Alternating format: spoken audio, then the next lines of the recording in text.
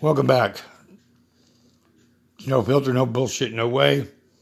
My daily dose of everyone else's bullshit. I want to talk today about posers. Mainly people that believe they're bikers because they got a fucking motorcycle and a leather jacket. Well, wake up. That's not the way it works. You got to have attitude. You got to have, it takes a lot just to, to be in that lifestyle. I mean, I've got a lot of friends. Everybody rides bikes, man. They're old school. They're good people. They're straight up. They're loyal. That's just the start of it. It's a lifetime of. It's just not. Wow, a month I'm a fucking biker. No way.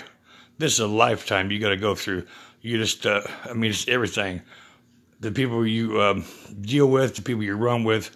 You trust these people with your life. You don't. You don't never leave a biker on the side of the road. Broke down, you never run off and leave a fellow biker.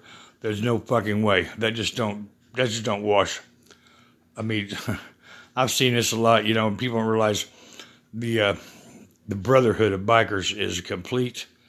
It's just something you really have to live it. You can't really. It's hard to describe because there's just a camaraderie among bikers that.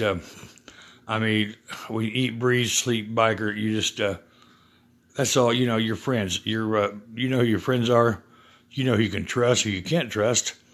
And I'll damn well tell you, the people I grew up with, my bikers that are friends,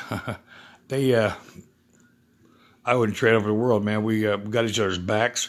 We're loyal, man. We're there. We need each other. We're fucking there. We don't play games. We don't fuck around. You fuck with one of my fellow bikers, I'll fuck you up. That's just the way it is. So you guys out there posing, you got your fucking jacket and a bike, big fucking deal. You better get some balls, pull your big panties up and learn how to be a biker. You'll get fucking run over out here in this world. And I'll damn sure be one of them that will.